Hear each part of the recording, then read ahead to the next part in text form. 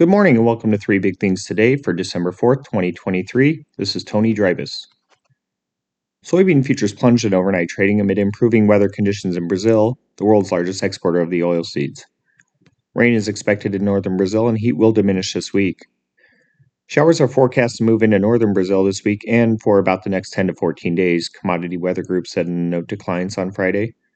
Precipitation also recharged moisture in parts of Argentina, the forecaster said. Wheat futures were narrowly higher in overnight trading amid dry weather in the U.S. Southern Plains, where hardwood winter varieties are growing. Much of the Southern Plains, including southwestern Kansas and the Oklahoma and Texas panhandles, have received little or no rain in the past 7 days, according to the National Weather Service's precipitation page.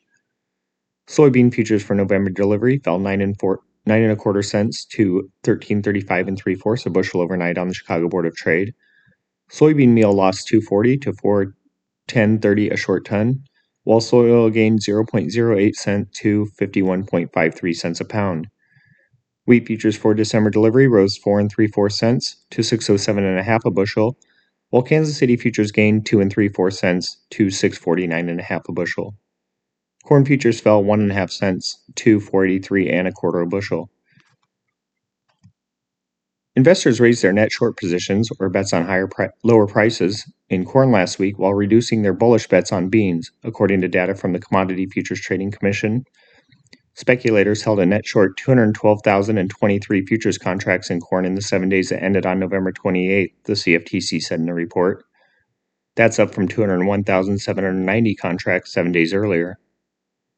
Money managers lowered their net long positions, or bets on higher prices, in soybeans last week to 71,151 futures contracts from 85,822 contracts. That's the smallest such position since October 31st. In wheat, hedge funds and other large investment firms raised their net short positions in hard red winter futures to 49,666 contracts. That's up from 48,347 contracts a week earlier. Investors also raised their net shorts in soft red winter wheat futures to 124,067 contracts last week, up from 117,417 7 days earlier, the CFTC said in its report. The weekly Commitment of Traders report from the Commodity Futures Trading Commission shows trader positions in futures markets. The report provides positions held by commercial traders, or those using futures to hedge their physical assets, non-commercial traders, or money managers, also called large speculators, and non-reportables, or small speculators. A net long position indicates more traders are betting on higher prices, while a net short position means more are betting futures will decline. In weather, high wind warnings are in effect as strong gusts will cause extremely dangerous fire condition in parts of western South Dakota, according to the National Weather Service.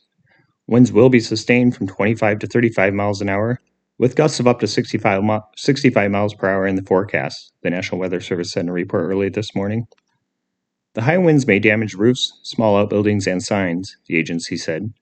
Power outages are possible. Travel could be difficult, especially for high-profile vehicles. Strong winds can cause blowing dust, reduce visibility, and flying debris. Dry weather has created dangerous conditions in the area, as grass and other organic material on the ground can catch fire. Any fires that start have the potential to spread rapidly, showing extreme behavioral characteristics, the National Weather Service said.